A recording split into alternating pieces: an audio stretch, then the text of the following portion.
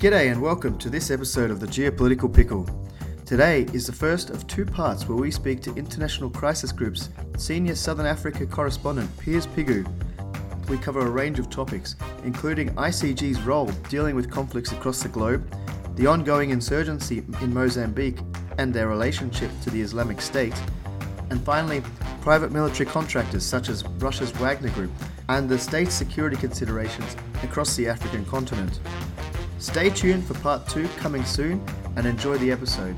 As always, we love to hear your thoughts, so get in contact and let us know what you think.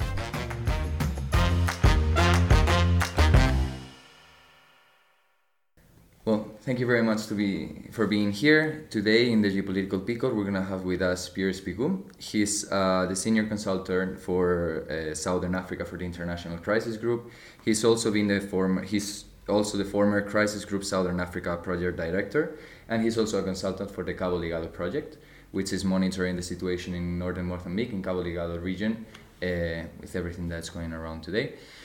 Thank you very much for being here with us. Thank you very much for the sharing of your experiences that you're going to do now, and we can start. Yep, so again, thank you very much for joining us. And I thought I'd start today with asking you about the International Crisis Group as an organisation. What do you guys do?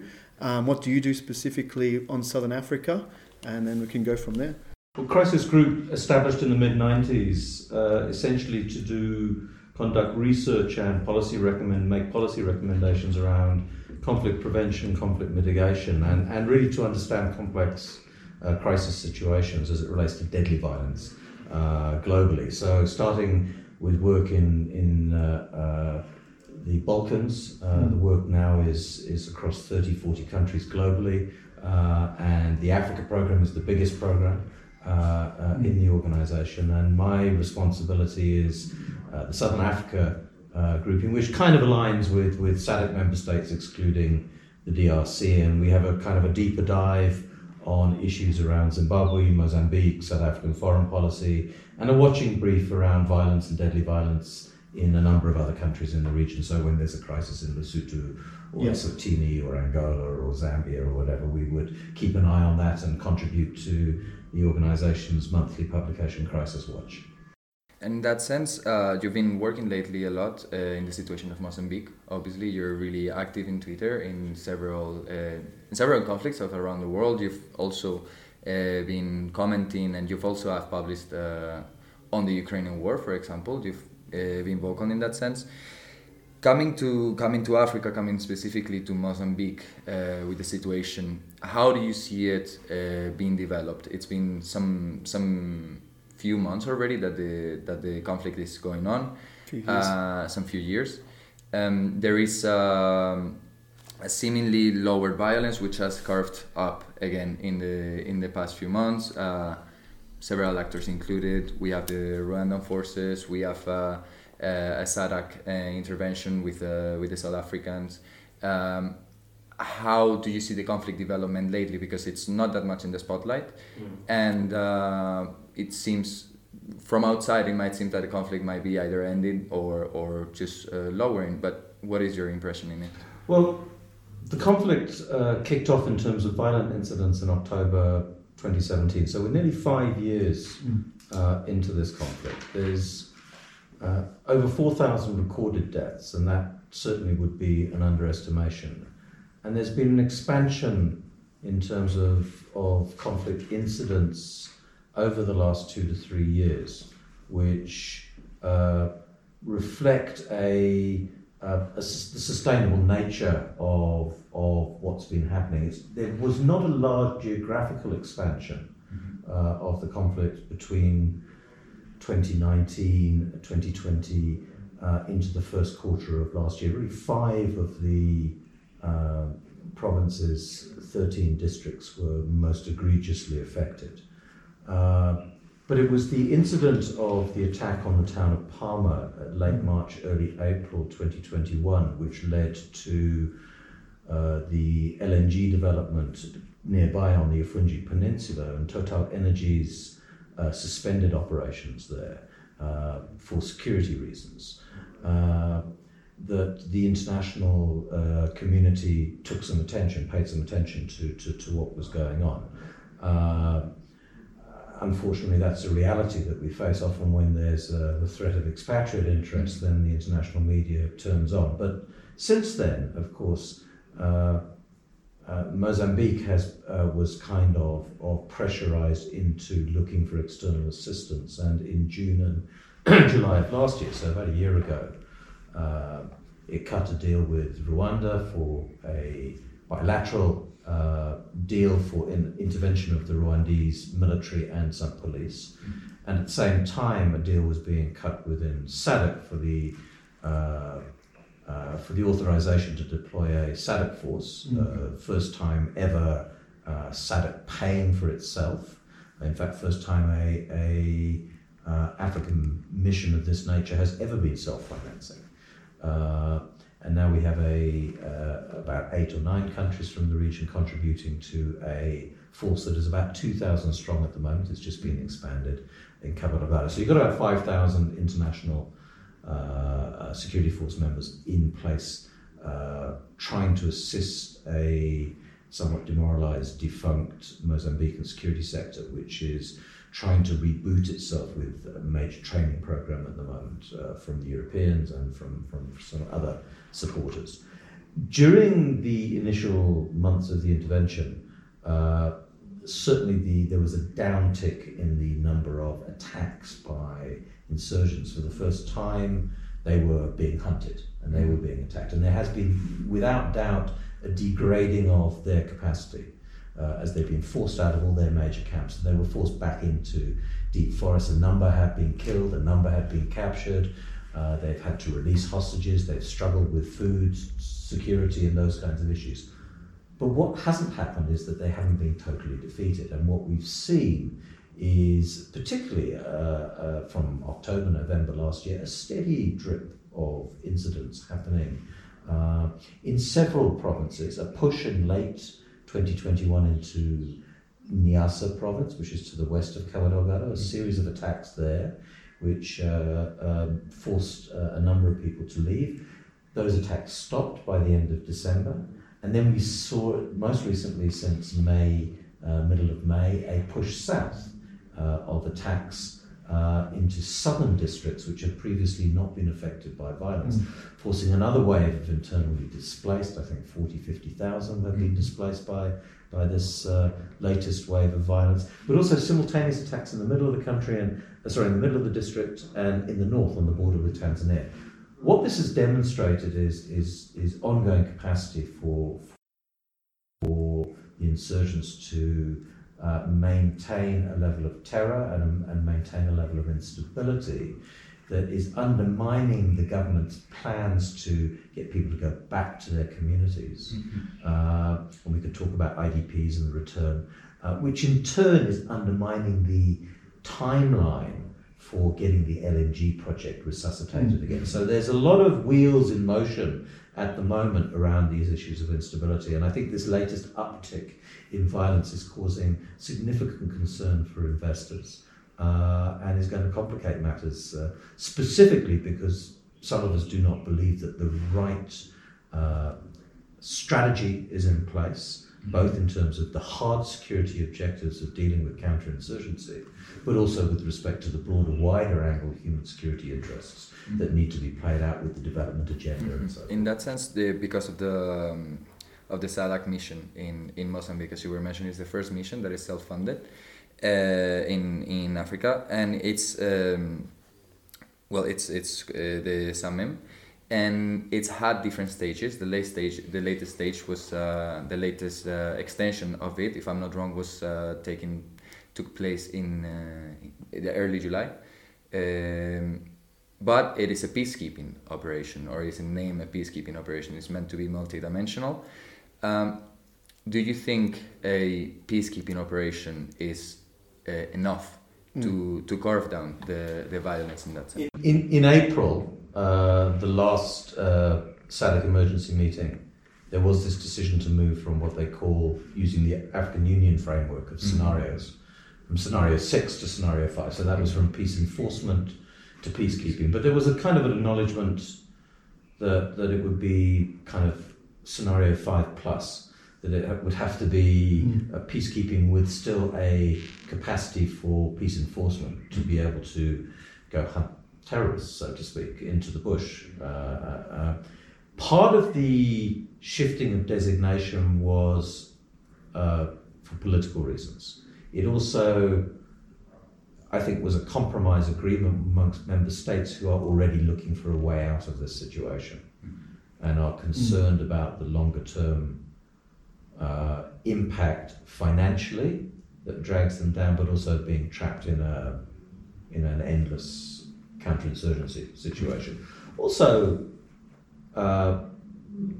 there's some evidence that Mozambique is not keen to have them there, so would also be keen to see Salmon go at some stage. Their preference, quite clearly, has been to have Rwanda there, and they've been part of efforts to try and assist and support and promote funding for Rwanda. And we can talk about that in a moment, if you like.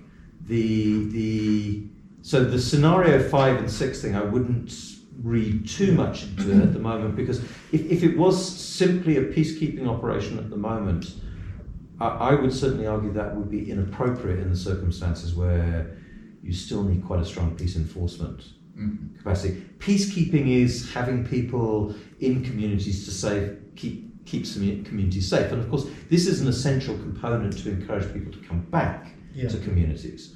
But there needs to be stability beyond the road arteries and the villages there, and they won't be able to put people in every community. And what you've found recently is that attacks are being launched on communities that either have no presence of security forces or have a smaller presence of particularly Mozambican forces who are quite easily overrun. And that's been our sense, certainly in the last few weeks, where we've seen a major emphasis on re-provisioning by the insurgents in terms of their weapons, in terms of food and so forth. So we could be in this kind of scenario 5+ for a considerable amount of time. Yeah. On the actual insurgents themselves, you said that it's been an uptick in actual incidents, but is that related potentially to their affiliation with the Islamic State, being able to get more technological know-how, maybe actual weapons and things on the ground, because of their association or with other extremist groups as well? The nature of the relationship between the insurgency and Islamic State is contested. In that some believe that Islamic State has a much greater hold on the local dynamics and the local direction of the insurgency. Clearly there is a relationship that is evolving. I think that's the first thing we need to recognise, and that there are connections between Islamic State elements in not only in Central Africa but elsewhere, in the Horn of Africa and so forth. This has been established from some of the intelligence that has been gleaned from materials that have been captured at bases and so forth. We've also seen a very pointed and significant uptick in Islamic State claims in the last 8 weeks, an unprecedented number of claims that are sometimes same-day claims. They're relatively accurate. Most of them geolocate to the places that they say. And this suggests that they have really strengthened their relationship with IS in terms of media jihad and propaganda. And we see them adhering to the IS rulebook in terms of how to present issues. And so this has kind of woken up a number of people about this evolving relationship. Now that may not translate at this juncture into the provision of weapons and technologies and other support. However, we would be foolish to assume that those issues are not explored, and there haven't been some instances of connectivity, whether it's around, it may be around the use of drone technology, for example, it may be around the development of IEDs. We've seen, for example, rudimentary IEDs being found in the Mozambique theatre of operation. At the same time, information about how to build IEDs on laptops taken from bases that have been captured and so forth. We haven't moved into the terrain of suicide bombers and this kind of stuff, and you know, these are issues that may well evolve. We've seen that evolve in the Central African structures as well, where we most recently saw suicide bombing attempts in Kampala. So that relationship, watch that space, is what a lot of people are saying, and we are likely to see efforts to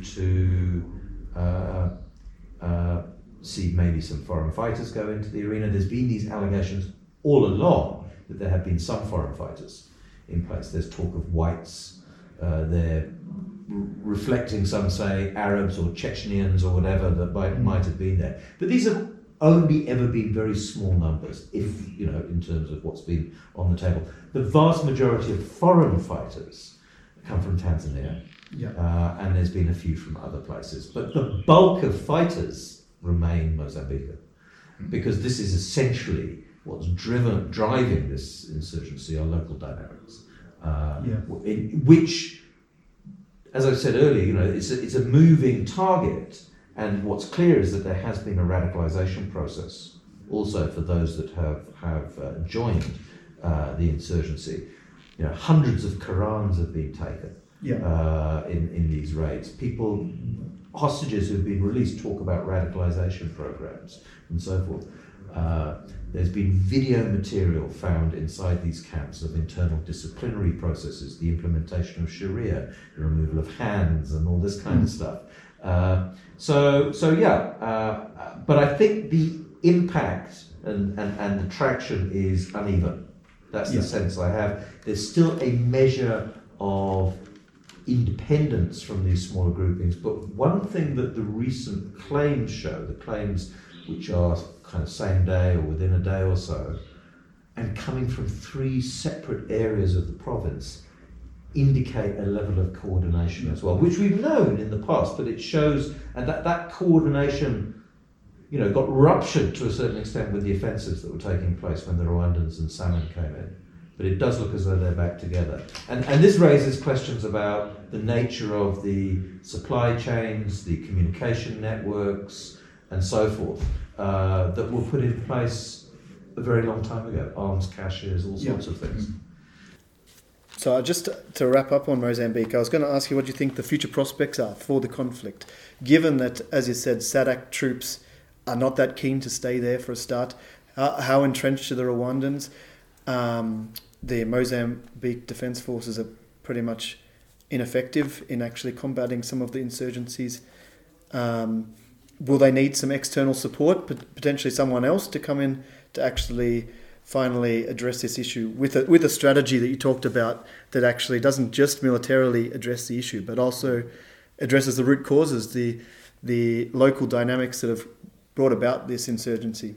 I mean, at the moment, the kind of the theoretical plan is external forces will pacify the situation, create a peacekeeping arrangement, and during that period, the rapid reaction unit of the Mozambican military will be trained up by the Europeans, and then will be, you know, available to take over. There'll be a expansion and fortification of the policing role, perhaps taking the local forces, the militia, that have been engaged in this, and formalising those relationships and so forth, to try and put something in place. That's, you know, which would allow the external forces to move on, so to speak, or to be only constrained or restricted to a particular area.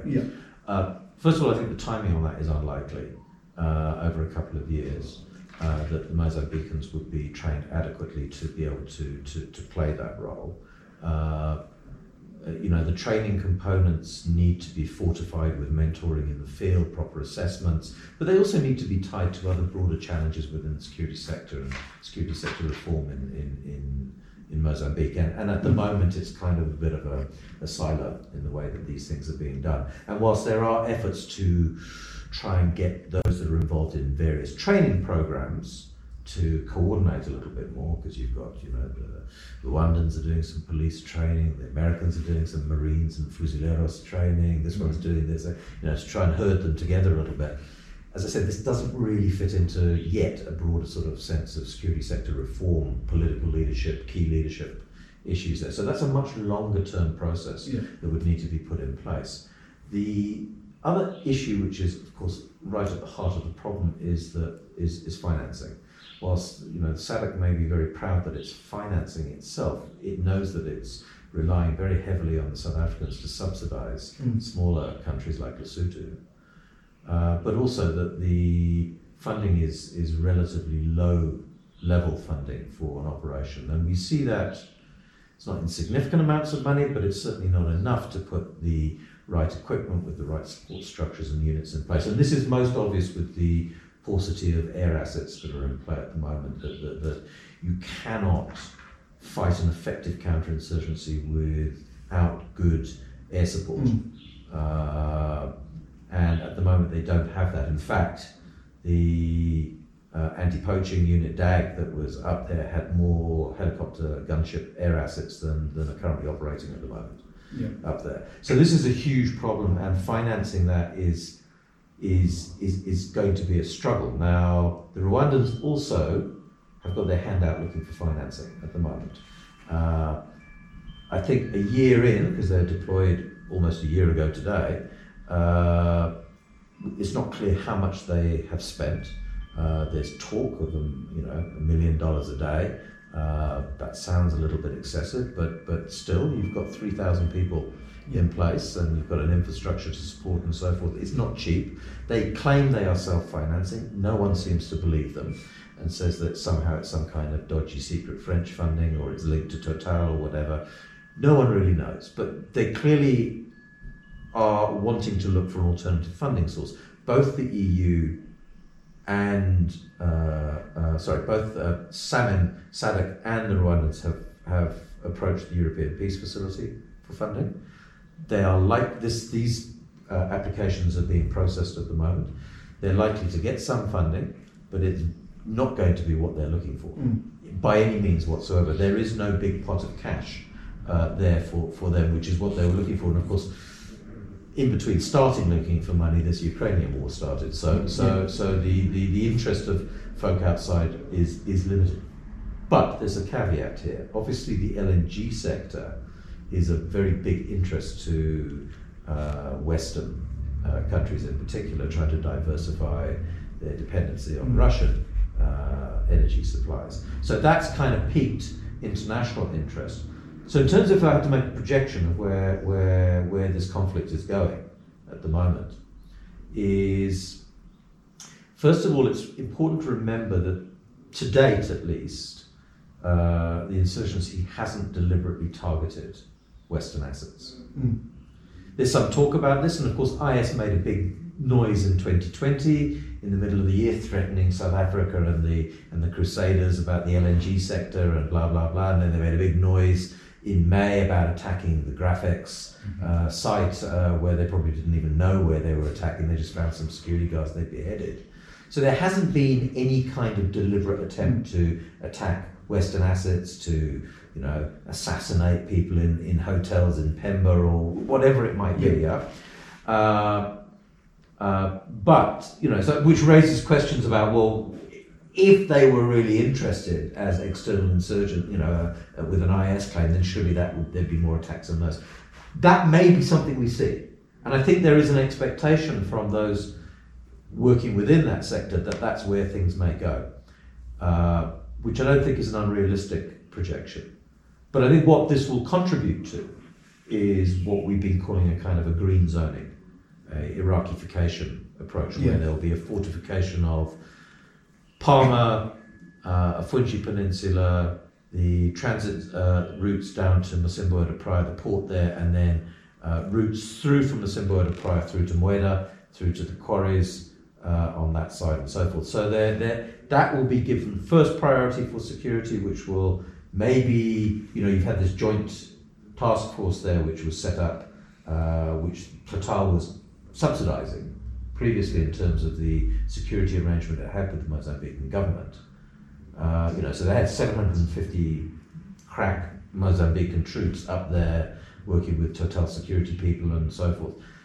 In fact, during the Palmer attack, those guys remained on that site. They didn't go and rescue their buddies in Palmer. I mean, so it's not particularly tested force there, but and there's some talk about the Rwandans maybe getting some contract to take over some of that role to strengthen their backbone on that kind of stuff. So that's what we expect, is to see a strengthening of security in those areas, and then a kind of low intensity conflict occurring in much of the rest of the province.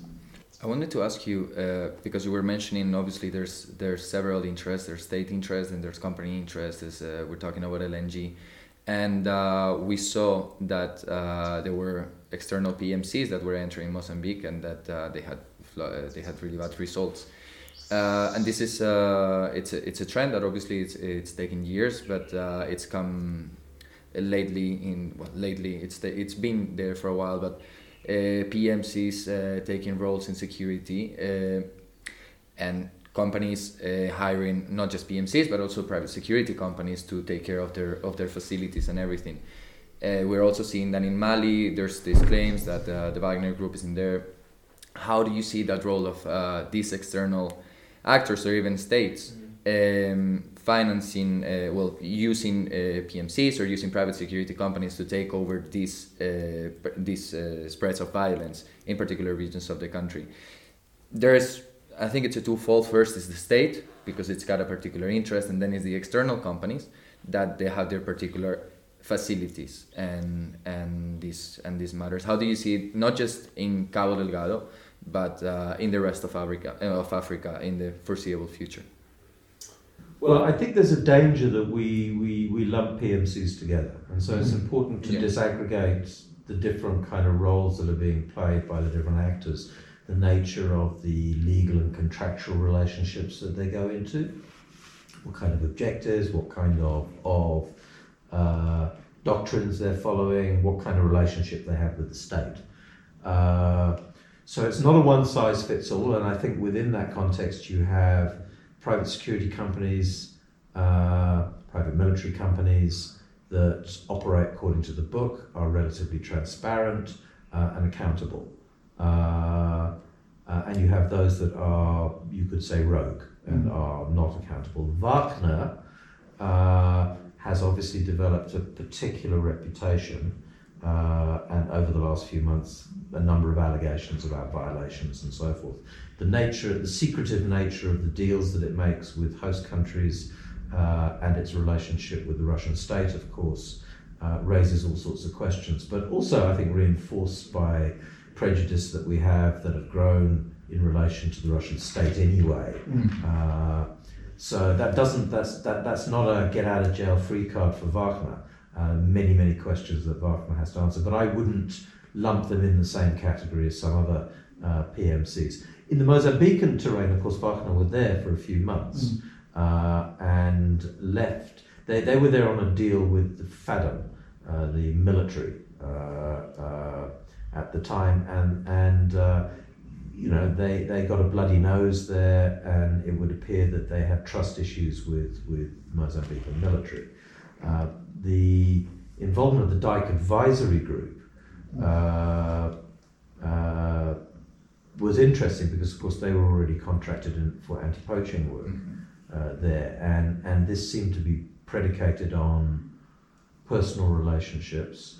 That Dyke himself had a long-term relationship with elements in the Mozambican firmament, so to speak, because of the work he'd done when he was in the Zimbabwean army against Renamo in the 1980s, and so he had some credibility anyway there. But Dyke was basically saying, I can do X, Y, and Z for this kind of price, and he signed on to a contract. No one's seen the contract, but he signed a contract with the Mozambican police, which kind of constrained him to work within the logistical and supply chains of Mozambique and the dysfunction that goes there. So it was it became a bit of what you might call I don't know if the term will be familiar to your listeners, a Heath Robinson operation. It was put together with bits of plastic, and it was cobbled together, so to speak, in a way that had to struggle to buy drums of fuel from here, to cannibalize machine guns from there in order to make one functioning machine gun that they could then bolt onto the side of a civilian helicopter, which they could use as a helicopter gunship. I mean, these kinds of things.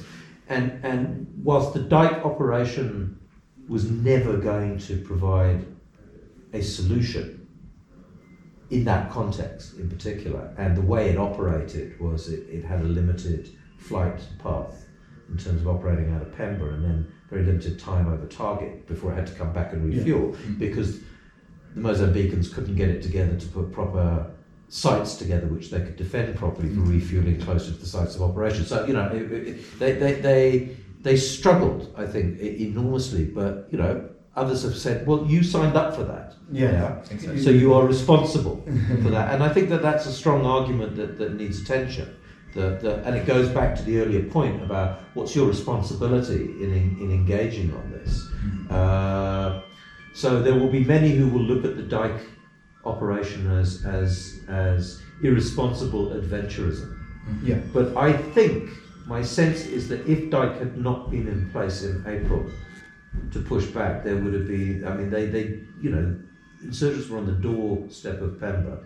They'd taken 3 district capitals within a matter of weeks, just before they came. So they kind of helped hold the line in some respects, and their plans to build a trainer force that could do, because Dyke as a Rhodesian soldier was trying to develop something called Fire Force, which is a particular method of counterinsurgency, of being able to fly groups of 20 to 30 troops into areas, proper aerial support with helicopter gunships that could be mobile and move around. And he never got traction on that. And in fact, you talk to security experts about Mozambique now, and you say, why do you think there's been no development of a fire force capacity in Mozambique? Silence. That, I would say, would be absolutely critical as part of a wider strategy for dealing with this at the moment. If you don't have proper air support, either in medevac or supplies or in terms of helicopter gunship, a number of these areas where they're fighting is impenetrable, and helicopters are not going to get through that canopy in the forest. But if you don't have proper air support, you are screwed. And I think that's what's happening at the moment, is that they haven't got in place proper air support. I don't even know whether the big Russian birds that they had flying there, Mi-8 and so forth, whether they're flying at the moment. They had Ukrainian pilots. Whether they've gone back and some of the old Mozambican pilots are flying them, but not, as far as I'm aware, in terms of operations to support offensives at the moment. I wanted, because you were mentioning that the transnationality of the violent forces, in the sense not necessarily with foreign fighters, but that there are some claims of sharing intelligence, sharing technology, sharing practices. There are claims, even though you've been mentioning that, for example, in Mozambique, those claims are still claims, but there is no proper proof of that.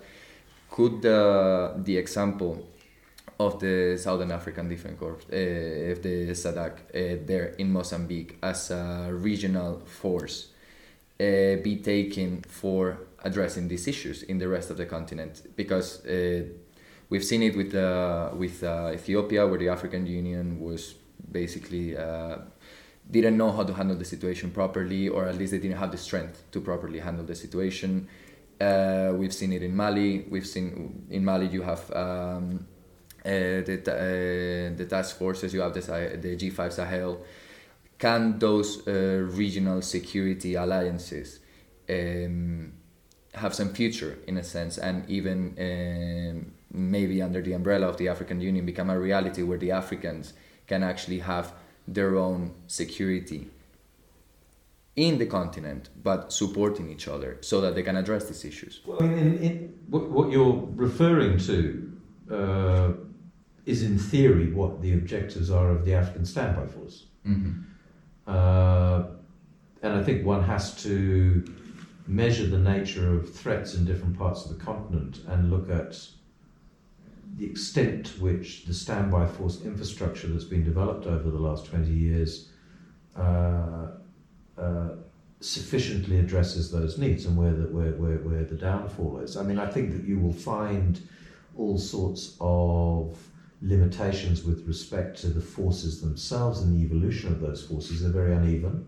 Different countries have not led up to their commitments.